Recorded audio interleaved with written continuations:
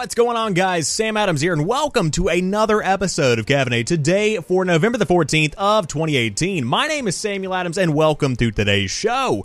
For those that might be brand new to the program, this is a daily gaming news show where I bring you the hottest gaming news from around the industry, and I package it in one tight, neat little box for you to enjoy every single weekday at 7 p.m. Eastern Time right here on twitch.tv/SamuelAdamsLive. Now, we have a lot of news to jump into today, including the fact that the U.S. Army is wanting to attract more soldiers by fielding a Fortnite team, in addition to League of Legends, PUBG, and Overwatch, which is something I have a couple of thoughts on. On top of that, there was a fatal Call of Duty swatter that has pled guilty to 51 charges when he did have his court date.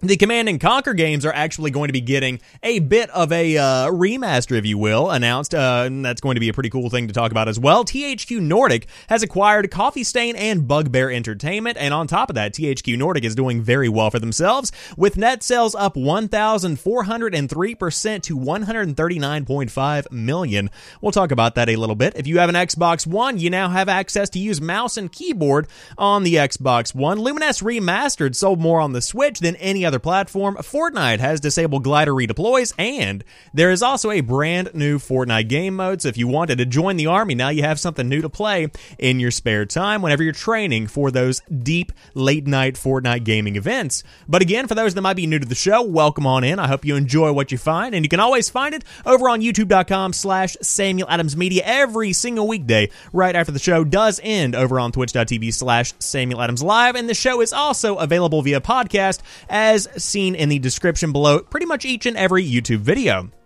But without further ado, let's go ahead and dive into the hottest gaming news of the day, starting off with the fact that the U.S. Army wants to attract more soldiers by fielding a Fortnite team. The new esports initiative also includes League of Legends, PUBG, and Overwatch.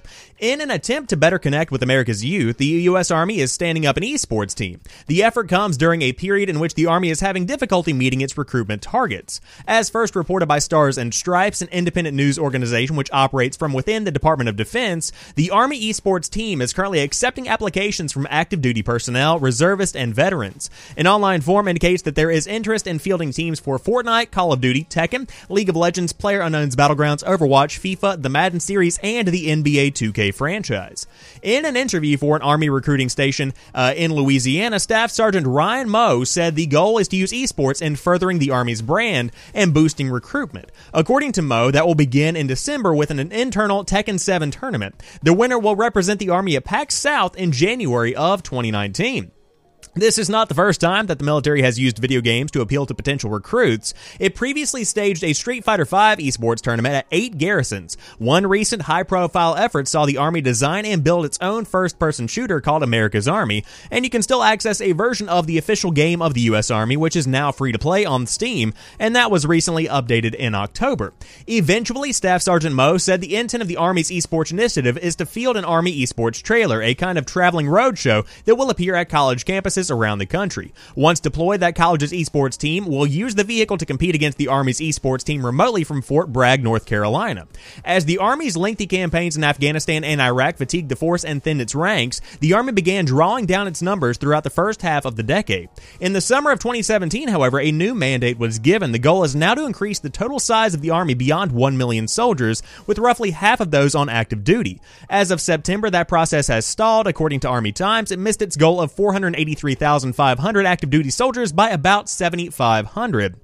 And so, what you have here is the U.S. Army getting into the esports industry because it is still something that is growing and is blowing people's minds each and every day. I mean, it is rare on any given day that I do Caffeinate to not talk about some kind of esports initiative that is blowing up over the course of just a couple of months, really. But I have some thoughts on this. When it comes to the U.S. Army, that is a choice whenever you choose to go into the Army that is not lightly made. This is not something that you just do on a whim, and this is not something that you really need to just do because you feel compelled to do it. This is something that takes a lot of thought because not only is it a significant portion of your life, but you might also be putting your life on the line. And in my opinion, I understand that the U.S. Army is very important. I understand that being able to protect the rights of American citizens is incredibly invaluable, especially in today's day and age. But this is incredibly predatory. This is something that really should be looked at and frowned upon, in my opinion, to be able to put together this esports initiative and go onto a college campus and essentially trick/convince kids that this is the right way to go. Promising fame and fortune in the esports industry and then getting somebody into the Army and showing them that, hey, you're just going to be on the front lines or participating in some kind of back-end exercise or keeping up with the whatever it might be, to go ahead and give them the bait and switch tactic, if you will. I don't know about that one. It just doesn't seem like something that is reputable, doesn't seem like something that is right, just my opinion again. And I do want to reiterate that I hold the highest level of respect for anybody that is in the military at all, whether veterans, active duty members, whatever you might be, reservist. It is beyond me to think that somebody could go and give their life for their country. That is something that is incredible, and you make up for people like myself that are not brave enough to do that kind of thing. But when it comes to this type of recruitment, if you will, this type of trying to make the Army look more appealing, I just can't get behind this. I just don't believe this is something that should be done. Now, that being said, it's probably going to go over very well for them because whenever it comes to esports, college kids are in love with that field right now, especially. You see tons of people, specifically Ninja, in the headlines of many stories this year overall, really kind of breaking down every barrier. And so with the potential to not only be in the Army, but on top of that, to be the face of esports for the Army, that could be seen as a potential opportunity to make two dreams come true at once and potentially get a free ride to the top. And again, that might not be what you get whenever it comes to this time.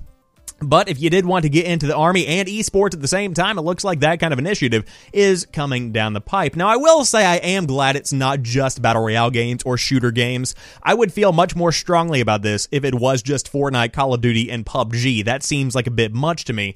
But to see games like Tekken and FIFA and NBA 2K and Overwatch and League of Legends in there in the mix, it seems like it's not quite as bad, but still, just not totally behind the idea of recruiting people in this specific way. But let me know what you think in the comments section down below. Let me know on Twitter at PrettyChillGuy, and I will definitely engage you with some conversation on that one because I would love to have a little talk about this. But speaking of Call of Duty, a fatal Call of Duty swatter has pled guilty to 51 charges whenever he went to court. Swatter Tyler Barris, 26, pled guilty yesterday to the crimes that led police to forcibly enter a home of a Wichita resident, Andrew Finch, who died from an officer's gunshot wound. Barris originally pled not guilty to this fatal instance of swatting, which occurred over a dispute in Call of Duty in 2017. The AP reports that Barris pled guilty to 51 charges in a plea deal and could face between 20 and 25 years, in prison. The charges include threatening to kill another person, making interstate threats, and conspiracy to commit bank fraud. Barris's criminal history is long and dotted with hoax police reports, including calling in phony bomb threats to the FBI, the FCC, schools, malls, and television stations. According to the Wichita Eagle, on occasion he did this on behalf of others, including Casey Viner, 18, who enlisted Barris to swat somebody with whom Viner played Call of Duty. Viner had lost a reported $1.50 on a bet and had become enraged. He enlisted Barris, who called the police from California on December the 28th, 2017. Barris pretended there was a hostage situation at the Wichita house that previously belonged to Viner's Call of Duty enemy. When police arrived at the house, they encountered Andrew Finch, a new resident of the home. As NPR reported at the time, officers soon flanked the house on three sides and readied themselves for a confrontation. Livingston said in his press conference, Finch appeared at the door to the house and, following verbal commands from the officers, stepped forward with his hands up. At numerous points, however, he reached for his waistband. Fearful that Finch was going to firearm, an officer discharged one round, killing the father of two, said Livingston. That officer did not face charges. Earlier this year, Finch's family filed a civil rights lawsuit against the city. Their lawyer cited the officer's excessive force, the Wichita Eagle reported, and the plea agreement can be viewed here via the guys over there at Kotaku. Now, this is a very, very sad story. Swatting is terrible for streamers and the internet community overall. Nobody should be putting their lives on the line whenever they go online to play a video game. That's just simply a fact. People shouldn't have to feel that kind of threat.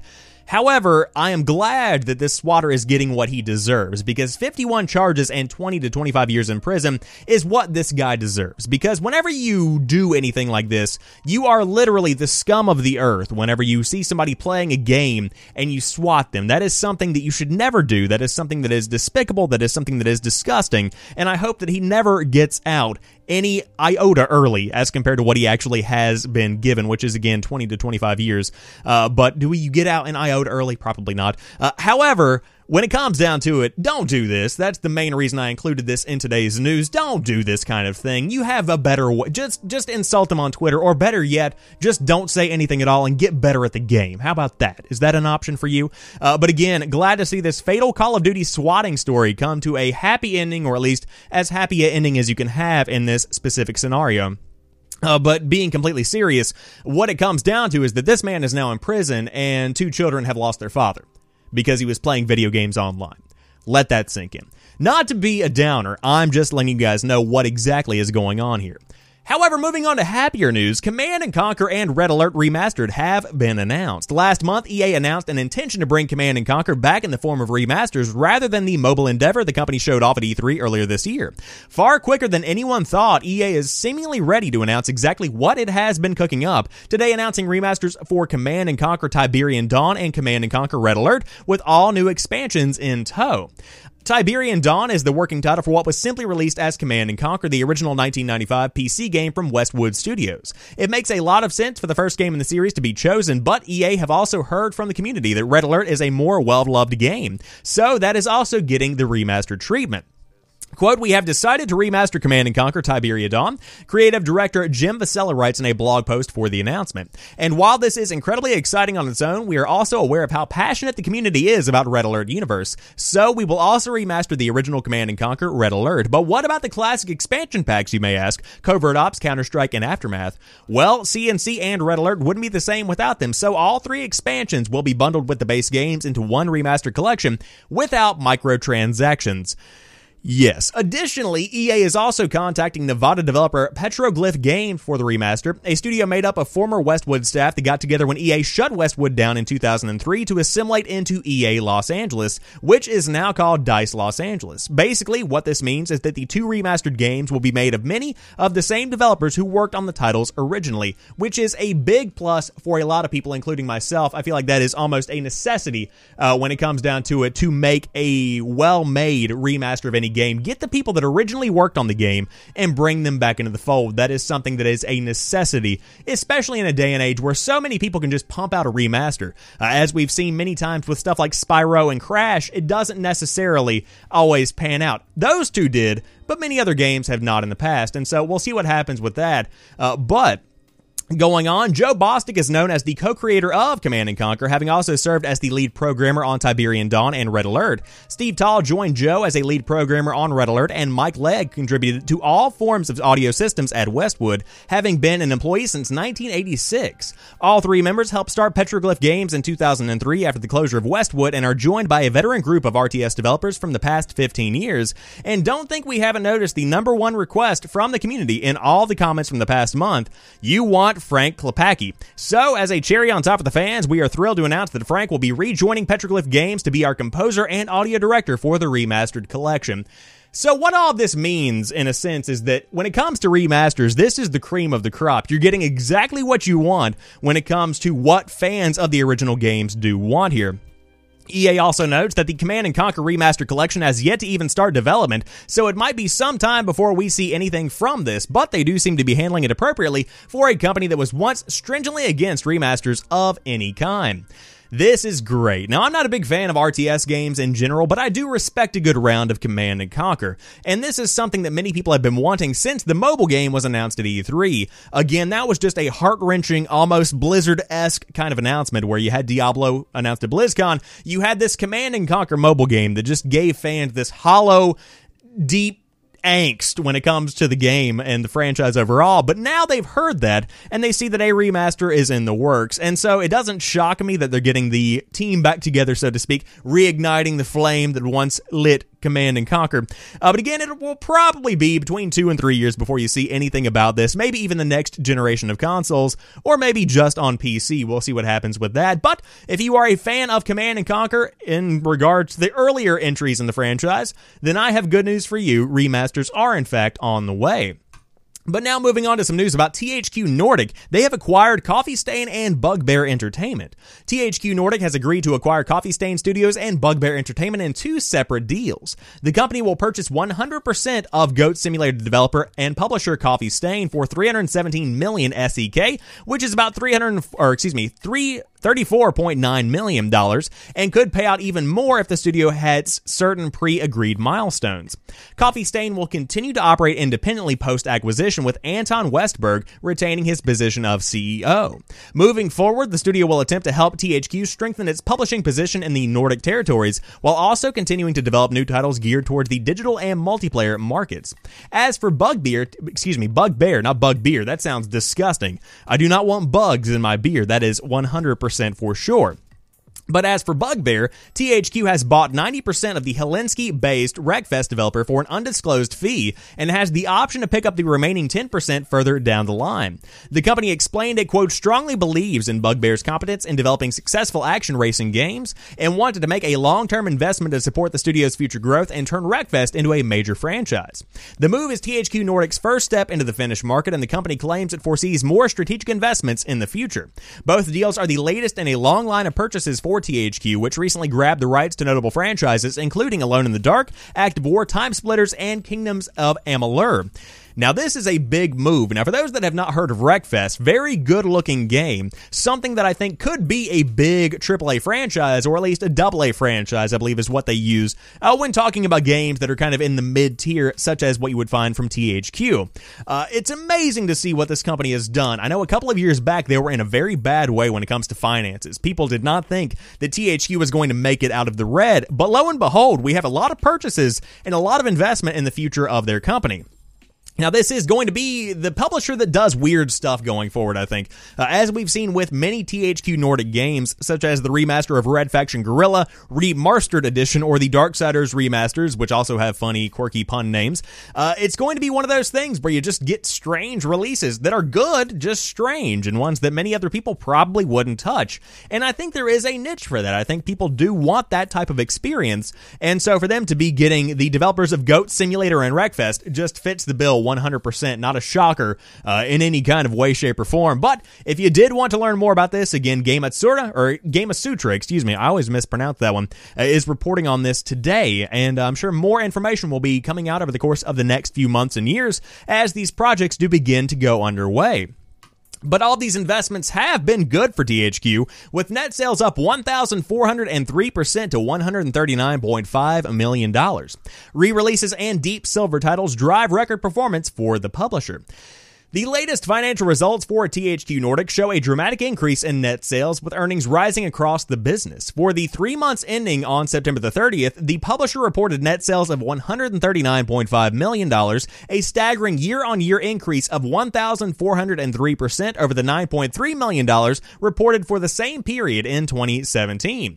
The reason for this growth is THQ's acquisition of Koch Media and Deep Silver earlier this year, effectively doubling the publisher's potential revenues. Titles by this segment saw sales of $27.6 million, with the release of Dakar 18 and Pathfinder Kingmaker cited as key performers, even though the latter launched less than a week before the end of the quarter.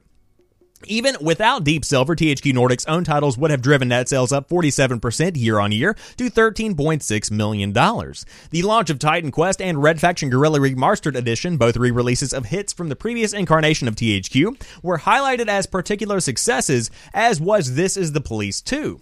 Over the quarter, THQ Nordic published 5 of its own titles and 9 from other studios, with the partner-publisher business enjoying a strong quarter thanks to big releases from partners such as Codemasters, Square Enix, and Sega.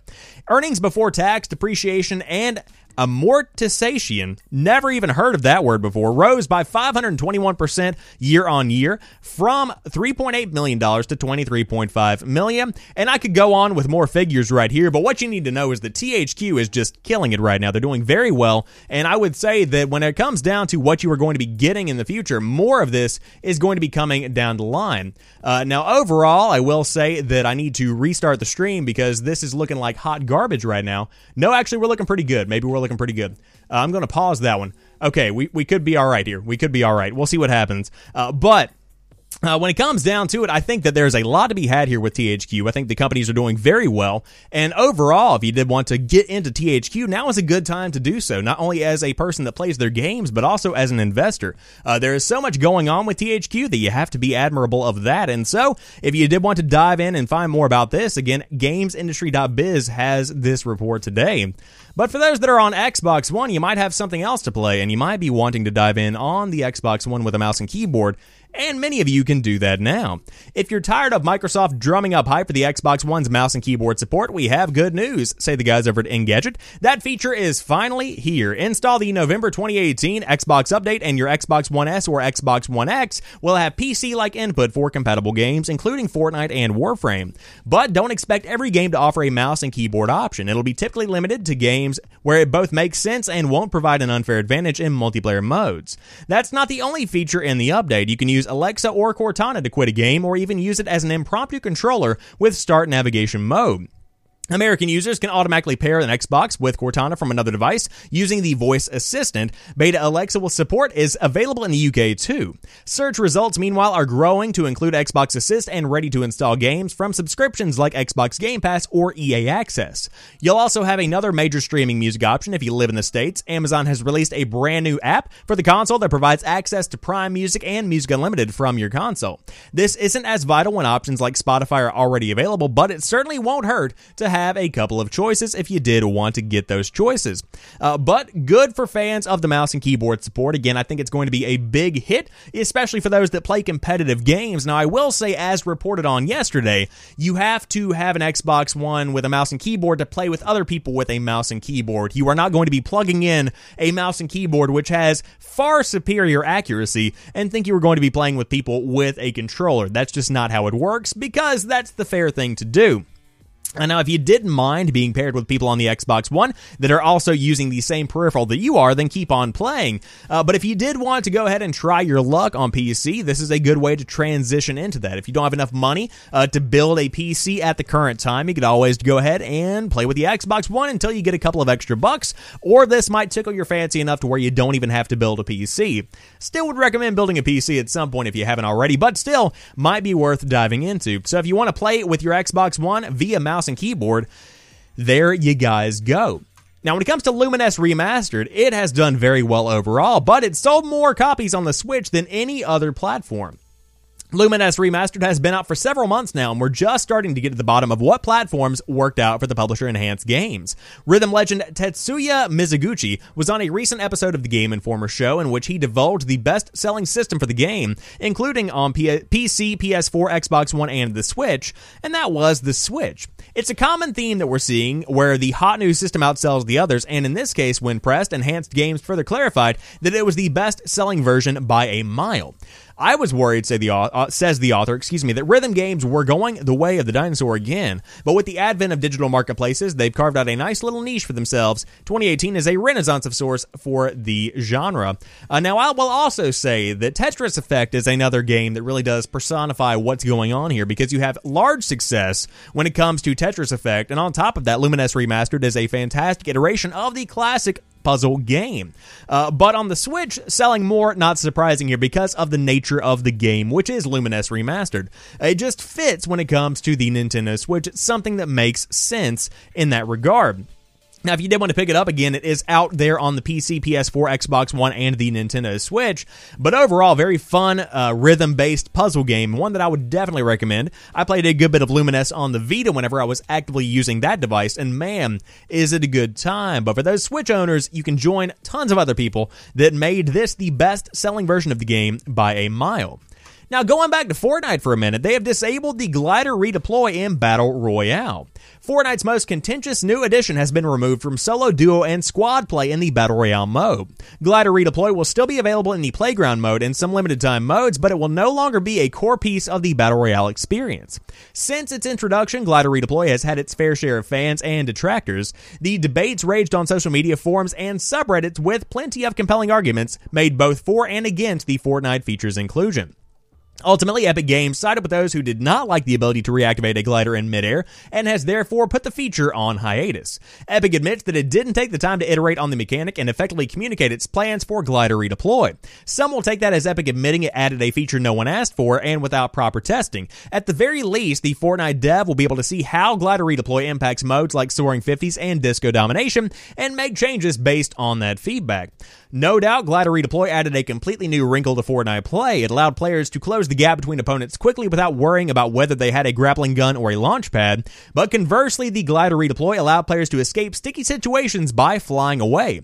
However, there was an argument that made the glider redeploy against some of Fortnite's proven strategies. Before, players won a tough gunfight, could build a small enclosure to heal and prepare for the next encounter. But with glider redeploy, a nearby enemy or team could swoop in and take out a player while they were vulnerable. The ability forced players to keep on their toes, but it also felt unfair to some, including myself and my opinion. Whether or not glider redeploy will ever return to Fortnite Battle Royale is unclear, but if it does, we wouldn't expect it to work exactly the same as before. Perhaps players only get a few uses of their glider per match, or maybe there will be a height requirement that is higher than the 3 blocks as it was previously. This is something that is a little bit tricky to kind of deal with. Now, in my opinion, I think that Fortnite should not have glider redeploy, quite frankly, because the building is such a massive part of the overall Fortnite experience that if you take that away and you make it kind of pointless to even try, really when it comes down to it, you should be able to, fight your way to the top when it comes to building and not have to worry about somebody just flying away. Also, on top of that, with the addition of turrets, if somebody does build up this giant tower, they shouldn't be able to just jump off and glide away once you destroy that tower. You should be able to feel that satisfying crunch of their legs hitting the ground whenever they fall from the height of the Empire State Building. It's just something that really makes Fortnite for me.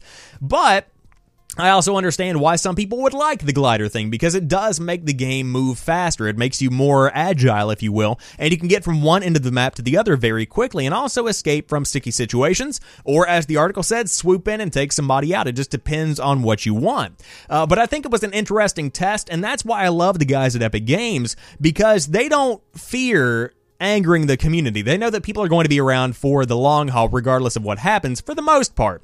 And so therefore, they go ahead and mess about with everything. They change tons of mechanics of the game and they completely flop balance, and messing with it in that specific way is how you discover new features that people didn't even know they wanted. That's how you discover new ways to optimize the game, to make it flow better, to make the game more fast-paced or more action-packed or slower, whatever needs to be done. That's how you essentially find out what you need to do. But interesting test, and if you are a fan, I apologize. But as for right now, the redeploy in Fortnite is gone. But there is a new game mode. What is Fortnite's new food fight mode? This new mode lets each team build a base, then makes them defend it. Fortnite Battle Royale has been Fortnite Battle Royale has been about more than just surviving for quite a while now. There we go, nailed it. But the game's new food fight mode, taking objective-based multiplayer, is to a whole new level. Food fight, which was just added in Fortnite patch version 6.30, is a little like a cross between Capture the Flag and a Protect the VIP game mode. 2 teams of 12 face off, with each starting on opposite sides of a giant barrier. Each team has to protect either the Durr Burger mascot or the Tomato Head mascot from the enemy. The barrier prevents either team from entering the game's territory for the first several minutes of the match, during which teams can fortify the area around their mascot. This turns the mode into basically a 2-fort mode. Each team spends the first 5 or so minutes constructing the biggest, most elaborate base that they can. Then the 2 teams fight it out, each attempting to infiltrate the enemy base and destroy their mascot. While the mode may still take place within Fortnite Battle Royale, it feels a lot more like traditional competitive multiplayer. Players respawn every 7 seconds after they die and even keep their entire inventory. In fact, this is more or less the mode that many players first thought of when they heard Fortnite was getting a PvP multiplayer. 2 sides laying siege to giant giant player-built forces while trying to protect their own. Fortnite's food fight mode is only there for a limited time and will likely end sometime in the next 2 weeks, but if fans enjoy the mode enough, it will probably come back pretty soon. A really cool addition to the game, I would say, because what you have traditionally is the fact that Fortnite is this giant battle royale mode where you do just kind of fight at the end, and that's what it has traditionally been when it comes to BR. Now, this is somewhat making it a similar experience as to what you had with Save the World before, where you do build up a giant kind of base and you defend it against the enemy. And that's something that I think is very, very valuable and something that I think could change the way that Fortnite evolves going forward. And this is a fantastic way to kind of groom people and get them ready for whenever the Save the World mode does launch, which is probably, if I had to guess, going to be met with a bit of hitback because it's not Battle Royale. And so whenever you're trying to get people more into the idea of defending a base and going into small teams or even going against AI, this is how you do it. You slowly ease people into it, where it still is this giant fight, but it isn't quite as giant and chaotic as the traditional kind of fight would be in Battle Royale. So again, you can dive in and check it out. No definitive end date, but again, could be over in just a couple of weeks. So jump in and give it a shot if you did want to try it out for yourself. But that wraps up today's episode of Caffeinate. If you enjoyed today's show, be sure to drop me a like down below and let me know in the comments section if you are watching on YouTube what you think about all of the news stories that we had today. I know that there were a couple of issues when it comes to video. I'm trying out some new stuff server end to try and make the show available on multiple platforms, but tonight it just didn't work out. And quite frankly, I might give up because it seems to be at home right here on Twitch and I would love to try other places, but we'll see what happens. I would love to get it out there in the open more and more. And I'm working on that actively. I've heard the calls for it, and so we are going to try and make that happen, but it takes some time, and there are going to be a couple of quirks along the way. But I digress. I appreciate you guys being here. For those podcast listeners, you are the bomb diggity, and for those watching in general, you are also the bomb diggity. But I will talk to you guys soon. Enjoy the rest of your night, and peace.